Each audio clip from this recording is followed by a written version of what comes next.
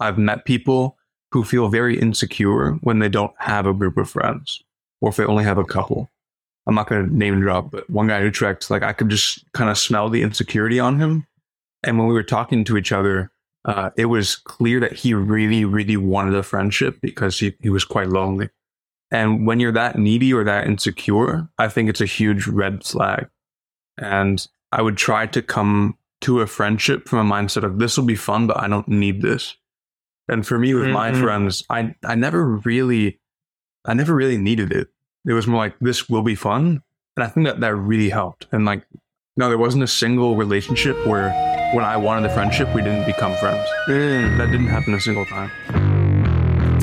My name is Sky, NFT survivor turned content creator. And I'm Aiden, addicted video gamer turned content creator. And you're listening to Kaizen, the weekly podcast where we talk about ideas, relationships, and the human condition.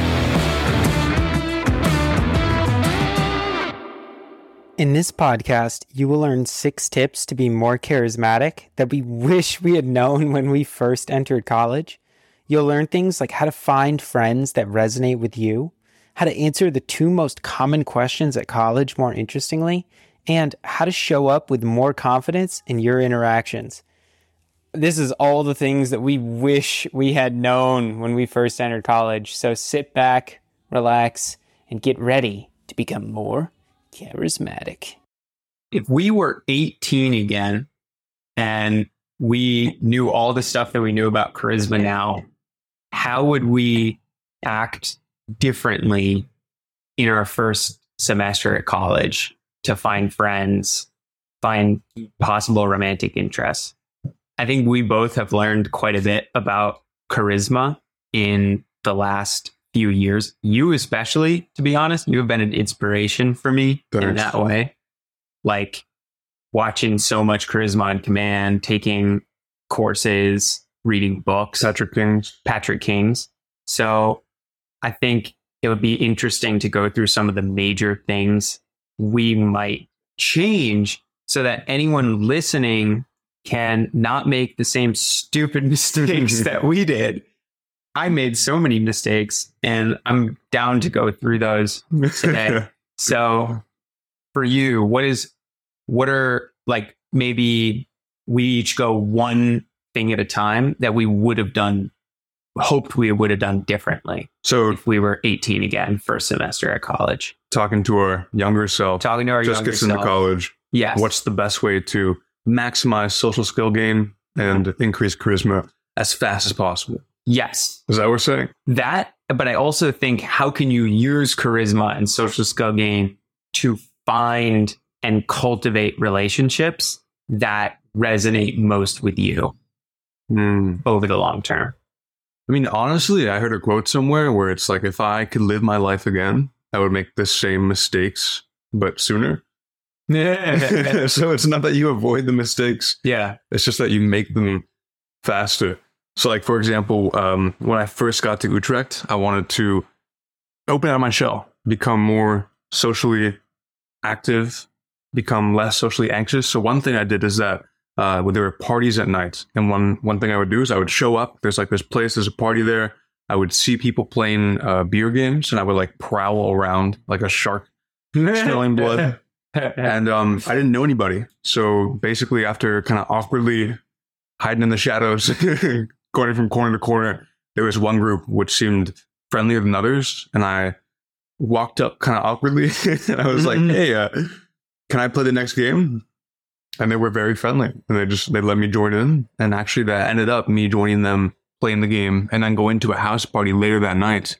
But I didn't know any of them prior to that, and I think I had delayed a little bit. I think if I had just done that sooner, you get that exposure therapy, and you realize that you can just walk up to people, and most of the time they're completely friendly. Yeah. So I would just do that sooner rather than, I think I waited like probably a week or two, but like day 2, let's go. Yeah.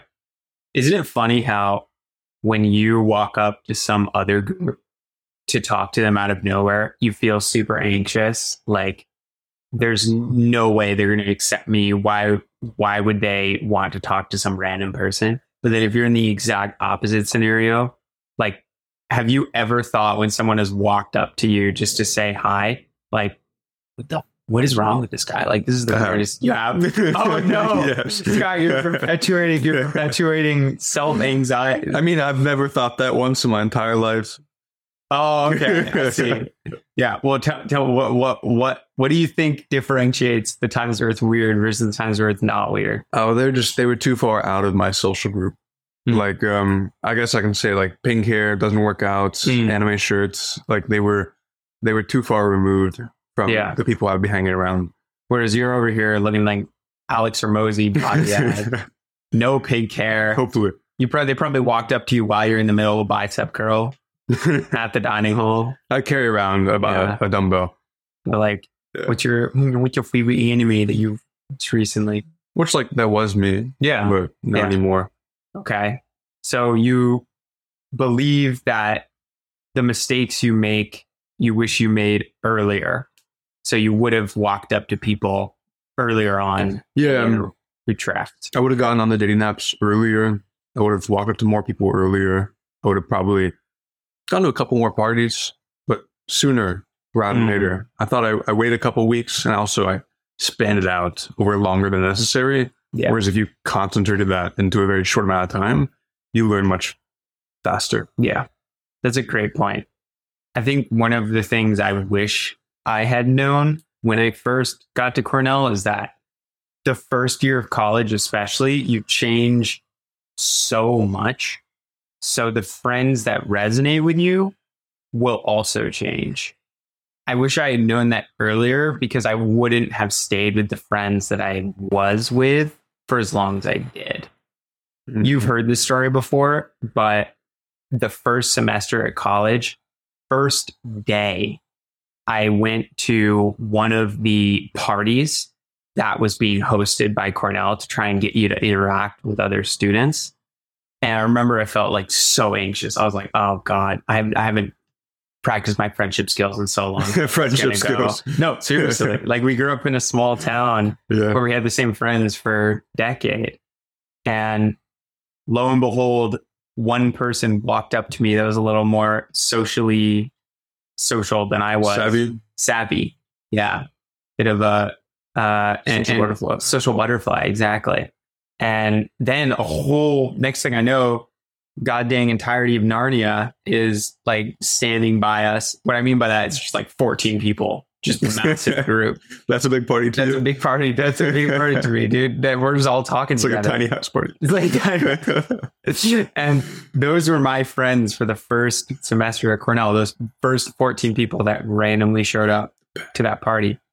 Problem is, they had no similar values to me or were doing the same things as I was. None of them were in psychology. Mm-hmm. And value-wise, I knew they were different because we had grown up in a small rural town, and we didn't get our first phone until 16. So we didn't have access to social media like whatsoever. We weren't inside of that group. But these friends were like deep. I mean, we had access for several years, but I think we hadn't quite built up the habit. Yeah. Like, we had Instagram, we had Snapchat, but Snap score was like under 100. No. Whereas other people have been doing this for years. Yeah. But I get what you're saying. They were a different breed. We didn't eat Instagram for breakfast or stuff like that. Yeah. So there was one night in particular where we, a month after getting into college, finally got everyone back together again. And I was so excited. I was like, yes, we could jump the whole group. That's literally what it sounded like. Yep. And when we finally sat down at one of the tables, everyone went on their phone. I tried to start some conversations with them. Two sentences in, I was like, how was your week? What were some of the favorite moments? How's the weather today? How's the weather today? Breakfast? What did you eat for breakfast? Instagram. Yeah, and they just kept going on TikTok or whatever. So what I wish I had known from that experience is like, I should have seen that they wouldn't have resonated with me from that moment earlier. Mm-hmm. But I kept with them because I was scared that if I didn't have them as friends, I wouldn't have anyone as friends. That's a hard emotion to get by, though. Yeah. That's a difficult insecurity. I don't know how you would like, oh, I'm fine, and then move on to another group. Like I feel like when you first get to college, you're like kind of desperate. Yeah. Well, I think one of the things that helped me get through that period, and might help anyone else dealing with that, is most important things in life require some short-term pain, right? Mm-hmm. In order to get really, really great friends, you might have to drop a few that you're friends with right then. So being scared to leave that group, staying with them for an extra year, I think would have led to more long-term pain than dropping them earlier than that and trying to find people that really resonated with me. So what did you do after you kind of dropped this friend group? Well, unfortunately, I'm not proud to say of it, but I did the ghosting that I did say pretty clearly, like repeatedly. I didn't like ghost by not responding to them ever again. I just basically stopped like accepting invites to stuff. I think if I was back in that situation and I had known I had been more acting like you might have, I would have been more direct. I would have said something like, I'm not sure we fit as friends, but I wish you a wonderful time at Cornell. Yeah. So that it was clear why I was not hanging out with them. Yeah. I wish I had done that, but I did not have the guts to do something like that as a freshman. And then, okay, now Aiden is deprived of friendship. What does he do? What's his next step? Well, there was a period of about a week where I just ate Fruit Loops every single day. By yourself? Sadness. I'm kidding. I didn't do that. Powder on sugar. Powder on sugar. Drowning in donuts. No, I was definitely lonely for a bit, but I did what I would say I would recommend other people do, which Wait, is, can I interject? yeah. Why did you break up your friendship and then look for other friends? I would have looked for other friends once I made them. All right, now I'm going to move over here. I was looking for friends the entire time in the first 2 months. It's not like I stopped looking for friends after hanging out with that group. I started going to more club meetings, more social events that weren't parties. I didn't like parties. That's what I would recommend anyone really looking for friends does. But be very clear about what is the filtration system for the place you're going to. If you're someone that hates the gym, why the heck would you look for friends at the gym? If you're someone that loves anime, weeaboo board games, look for your friends at the board game club. Sounds really obvious, but some people don't do it. Some people don't do it. They'll literally just like they'll find their friends in class or at the dining hall. And that's still like great places you can find them. But think about the filtration system there. Dining hall has every single person in the campus. Classes, probably a little bit more specific, but you're much more likely to find someone that resonates with you in particular if you go to one of those club or social events that has that filter. So you're saying look for friends with similar values in the places where they're likely to be. Yes. So if you like climbing, go to the climbing wall. Yeah. Like eating healthy, don't try and make your friend at McDonald's. Doesn't make sense. No. Okay. And then I think you like sat down a bunch of times at different dining tables. Yeah, that takes some guts. Honestly, if there was one thing that I am very proud of for doing, looking back, it was every 2 weeks at the beginning of the semesters for 3 semesters, I would, not every 2 weeks, but at the beginning 2 weeks of every semester, I would sit down with random people for dinner and lunch and just talk to them. That was terrifying. Just sitting down being like, can I sit with you? Sometimes it was all girls. That made it even worse. But there was only one time where I got rejected from sitting down. What did they say? It was less of like a, you can't sit here, and more of like, they were all having wonderful conversation before I got there. I said, is it okay if I sit here? Sat down. Dead silence for 20 seconds. And then you got up. It was so painful. It was so painful. I literally just said, nope. And I just got up and left. And then the conversation resumed. The conversation resumed.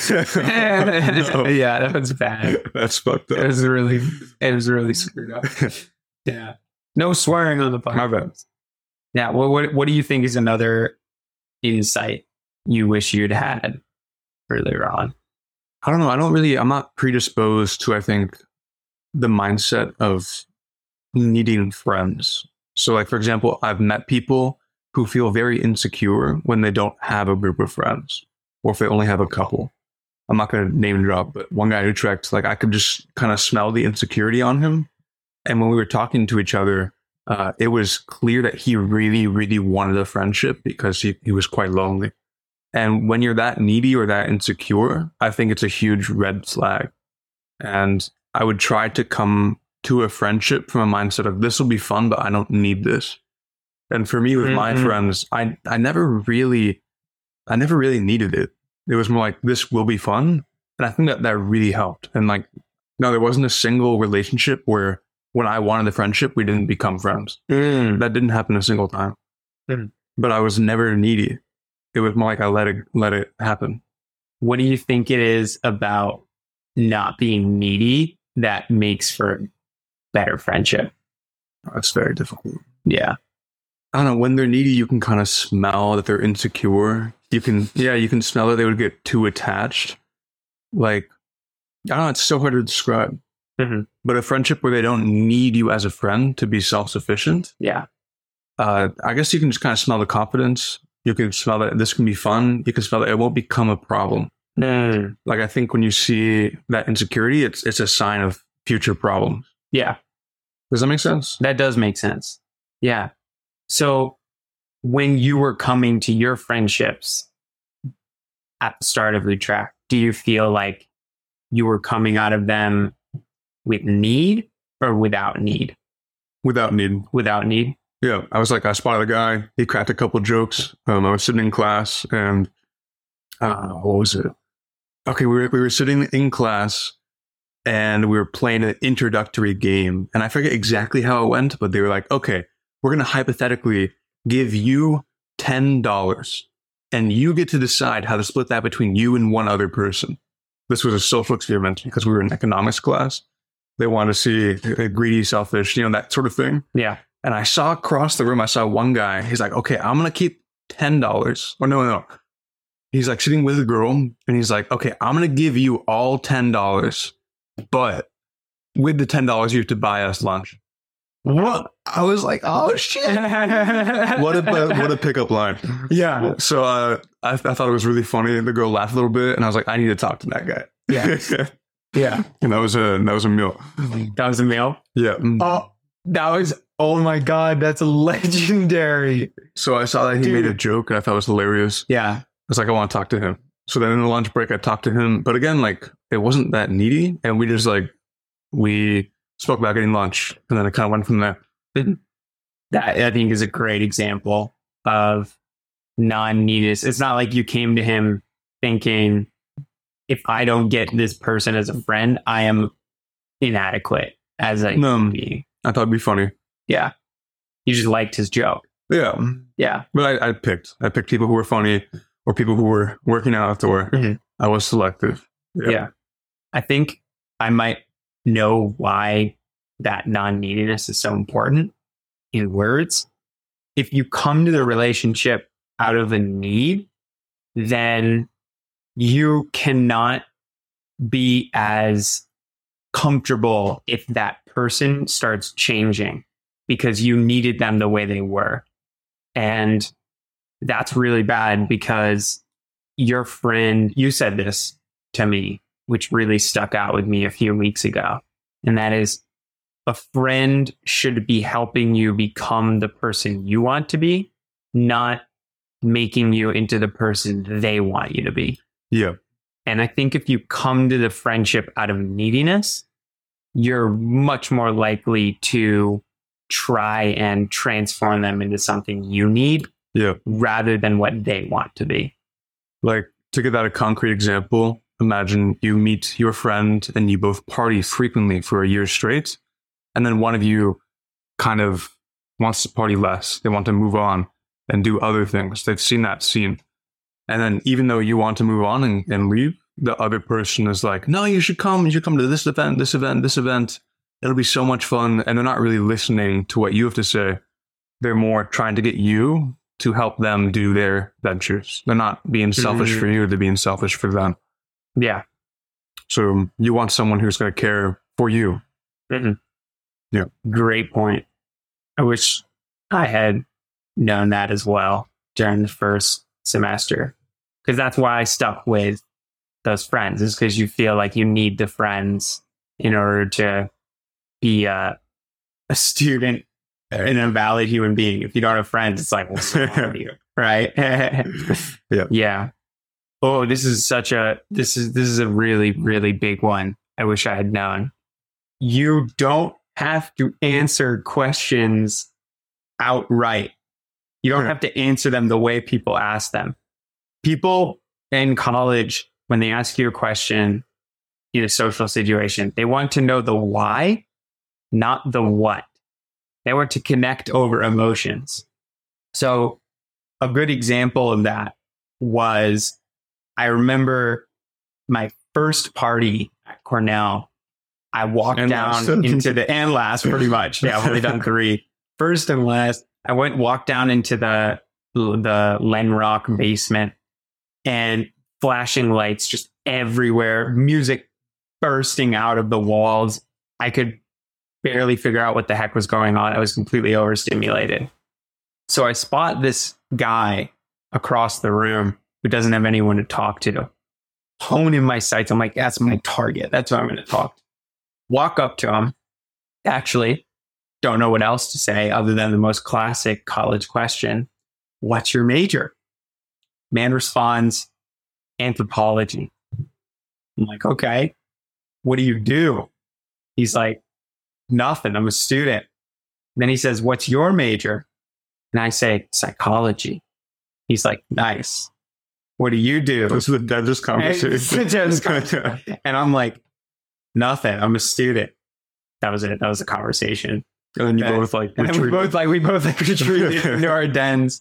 And it gets even worse because later on in the party, I went up to that same guy to say hi again. And he didn't remember me. Yeah. He was literally like, hello, I'm the, and I was like, oh man, he doesn't even, that's what the party scenes are like. I mean, to be fair, we did have a very forgettable conversation, but what I'm trying to remember, I seem to remember because it was so bad. What I'm trying to say is what I should have done in that situation, and what I think everyone, when they're in college, consider doing, is when someone asks you a question like the classic, what's your major? The classic, what do you want to do? Don't answer with the what, answer with the why. Why are you studying psychology? Why are you studying anthropology? Why are you doing a job on the side while you're doing college? You can come up with so many more what Charlie Hooper from Charisma on Command calls conversational ammo when you say a bunch of things. What conversational ammo is topics, threads of conversation that people can go down if they're interested. You only have one thread to go down if you say psychology, anthropology, to what is your major. But if you say something like, I'm studying psychology because I want to understand the deepest secrets of your mind. And then you keep going and say something like, but I used to be pre-med. And then I decided I didn't want to die studying all the time. Just that one extra sentence, I used to be pre-med, but I decided I didn't want to die studying all the time. Think about how much ammo that has. What if they're pre-med? What if they don't enjoy studying as well? They can talk about studying habits, exactly, how you study, how hard you work, etc. So much more. So really, really dig into the why, not the what. You can also give funny responses. Yeah. Like I've got a couple prepared for artificial intelligence, my major. Yeah. Like they ask you, hey, what's your major? I'm like, I'm trying to bring about Skynet. Sorry about that. Or I'm helping end the world. Like stuff like that. And like, what? It's like, it's more engaging than AI. Even though when you said that, you're like, AI. Like, it just makes you want to die. Well, that's how AI kids talk. That's how AI kids talk. Yeah. Yeah. Yeah. Okay. So funny response, and then give more than just the basic one word answer. You're saying. Yeah. get some threads, some potential conversational paths. Honestly, come up with some ideas for what you could say to those classic 3 questions. Like, where are you from? What major are you? What do you do? You're probably most likely to get the where are you from and what major are you in college. But those 3 questions, you can have an answer to all of those that are interesting. You're going to be so much easier at finding friends. You can also like just give a joke response and then answer seriously. If you only joke, though, it could be annoying. But like, for example, when people ask me where I'm from, my go-to response for a couple months was Earth. And they'd always chuckle a little bit. I'm like, I'm just messing. Yeah. You'd always get a little chuckle, and that's a huge boost. It is. Yeah, it's not that funny, but hey, it's better than where are you from? Wisconsin. Great. Conversation dead. Killed. So what are actionable steps for 18-year-old Aiden/Sky? Write down those 3 questions. Where are you from? What do you do? What major are you? Come up with 2 to 3 possible answers. Then start literally A/B testing. What A/B testing is you straight up use one of those responses, see how people react, switch to the other response, see how people react, use the one that gets a better reaction. Yeah. I don't think it's a bad thing to have preordained things to say, as long as you're also willing to be spontaneous with the conversation. Nobody wants to have a scripted, robotic conversation the entire way through. But at the same time, if you have no things to lean back on, if you don't know what to say, then you're going to have one of those conversations where someone finishes one of the conversational threads and then you both just stare at each other, wondering who's going to say, I got to go to the bathroom, or sorry, I got homework to do first. At 11:30 p.m. At 11:30. At a party. At a party. That's a very poor excuse. Yeah, it's like, what are they going to say at a party? No, what they mostly say is, I'm going to go get another drink. Yeah. Drink away this conversation. I'm going to go get blackout drunk so I don't remember anything that we just talked about. I need to erase this. Yeah. What do you think's another really good insight you wish you had known? You wish you had made the mistake sooner? I think I would have probably done a better job in the gym. Like more consistent, clean bulk. And I mean that seriously. Like the bigger you get, the more respect you get. It's insane. Like the bigger I've gotten, people were like, oh my God, you're huge. Guys give you respect. They talk to you. They give you the time. Women give you respect. Like, I'm not joking when I say that the bigger I've gotten, the easier my life has become. It's become so much easier. Yeah, that's a huge factor. Okay, tell me, like, what ways has it gotten easier? I mean, you can use your own arm as a pillow. Like what else? Like, I can remember being very tiny and also shorter, probably younger as well. Maybe that's a component. But you can remember being younger? I can remember that. Yeah. Thing. Older guys wouldn't give you as much respect. And like, for example, the bigger I've gotten, I now talk to people who are a foot taller than me because they're Dutch heights.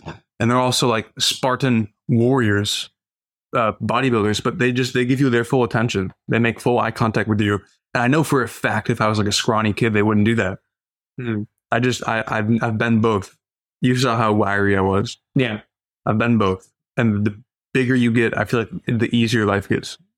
As a dude. I don't think it works the other way around. So action items for college students, just start eating as much as you can. Do a clean bulk. What if they're already very overweight? Well, then, I mean, it's a long journey. Yeah. But the time's going to pass anyways. Like 5 years from now, if that's how long it takes, like, why would you not want to be in good shape? It will take time, will take effort, but I think it's worth it. Yeah, for sure. I think the higher meta thing that you might be alluding to is not just like do a clean bulk, but also charisma. Unfortunately, it is true, has a large part to do with your physical appearance. So if you can exercise to look like someone that doesn't look like they just came out of a trash compactor, then you'll probably have a lot better conversations as a result. I think it's a great point. Yeah, I don't think either of us made a massive mistake in that end because I think we were both working out quite a bit when we got to college. But I would show up and be like, I'm going to work out. And I would kind of like, oh, this machine looks fun. Yeah. This looks nice. Yeah. And I would have a program on my phone. I'm like, it would take a lot of effort to follow this program today. I'm just going to wing it. And I could have gone a lot faster. Yeah. Yeah. You should have been more like deliberate about it. More regimented. It's a great point. Okay. So what are some action steps you think for people on that end? Find a favorite fitness YouTuber and then possibly invest in their program. And by that, I mean like a program could cost $40 to $50, but that's going to set you up for an entire year. And if you're just trying to wing the workouts, you're like, I don't want to spend money on program. Like that's too expensive. Like that could save you years of training time. Years. So I think it's a worthy investment. You can also find everything for free on YouTube, but the time cost is just quite high. You have to do all that personal research. If you just buy a program from like, for example, Jeff Nippard, like it saves you months of work. And if you just buy like one book, years of work. So I think it's worth the time investment and then slowly try and iterate. Just show up to the gym once. You can also just walk into the gym and slowly build the habit. I think it's well worth it. If you buy testosterone, that's like years worth of effort saved. And cut off. I think that's a great point. Especially buying a program isn't just about getting the program. It's about the accountability that you get from buying it. It's way too easy if you don't have a program to go to the gym and just shoot the crap. Be like, yeah, I'm working out. But really, you're just like doing 5-pound bicep curls. Just getting like a tingly sensation in your bicep, but not actually doing anything. I've seen a lot. Have you ever seen those people at the gym that think purely by being in the gym, they will suddenly like, it's like as if like the gym is like, it's like an atmosphere. It's like one of those things in video games where it's just like, it's a zone that you just have like plus 20% experience in this zone. Like they think if they're in the gym, it's like 3 times muscle boosting capabilities, but they don't actually do anything in there. I've seen that a lot. They're getting some social interaction. That's true. You're building a habit. Yeah. Also, like I've talked to smaller dudes.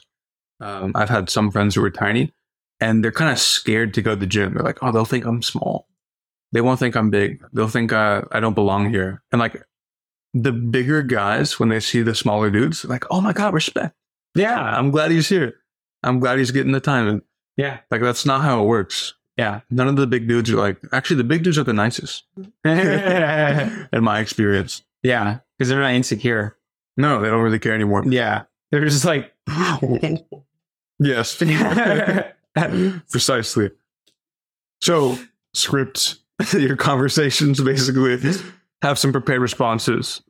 Make the same mistakes, but sooner. Work out a little bit. Yeah. And don't answer with a why, don't answer with a what, answer with a why. To the questions come up. Yeah. We realize you will change in college, so you should be fine with changing friends alongside that. And I did have another thing that I really wish I'd done earlier as well, which is realizing that charisma is a skill. Yep. Not something you're born with. Some people are more talented than others, but you can learn to get better at it through applying stuff that you learn. So there's a few books and courses that I wish I had taken before I got to college or when I was in my beginning of college that a lot of people could easily say, oh, you have all this schoolwork that you're going to do. Like you don't have time. Yeah, this is going to save you years worth of frustration and effort actually finding friends that resonate with you, making connections that are good for you. This is what you should be doing. This is what you should be focusing on rather than schoolwork. This is going to give you much more dividends in the long run. What about my Zen Buddhism class? Your Zen Buddhism class? Oh no, the Zen Buddhism class is cool. What about your chemistry class is the real question. So what are those books? I'm sure you'll like this first suggestion. Dale Carnegie, How to Win Friends and Influence People. I still think it is overly simplified, but for a first rundown, if you're brand new to Charisma, this is the book. That changes the game. It completely changes everything. I wouldn't start with anything else. Start with this book if you haven't gotten into Charisma. That's your holy Bible. You got to keep that on your side at all times. You should eat, sleep, and breathe How to Win Friends and Influence People. You should get extra copies, cut them up, and then have them in your cereal for breakfast. Honestly. Yeah. I had it in my bag for over a year. Really? Yeah. Did you just take it out? I didn't read it. I think it's like how you describe the gym. Just by holding it, it's like plus 20 charisma points. Yeah, it's like Carnegie was walking by you all the time. Yeah. Like Watching over. massaging your back. Okay. The Art of Witty Banter is a book you shared with me. I think this is a bit lower tier than the other ones I'm going to talk about. But if you want to learn how to banter in conversation, which is like conversation where you are being funny with the other person in a reciprocal fashion, this is a great book to read. Yep. Great. Charisma on Command, the book or the course. We're taking the course right now. We're loving it. I think there's also a book that you can I read. think so. Yep. I would totally read that. A lot of great points in that about how to come across well in first impressions, how to come across well in conversation, how to tell stories. Man, I wish I'd read that book earlier.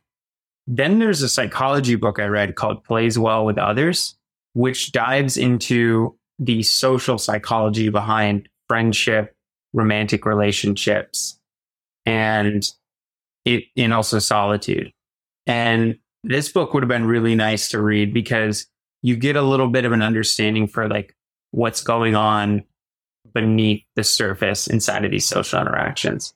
Like, for example, what are the chemical influences of being in a romantic relationship with someone?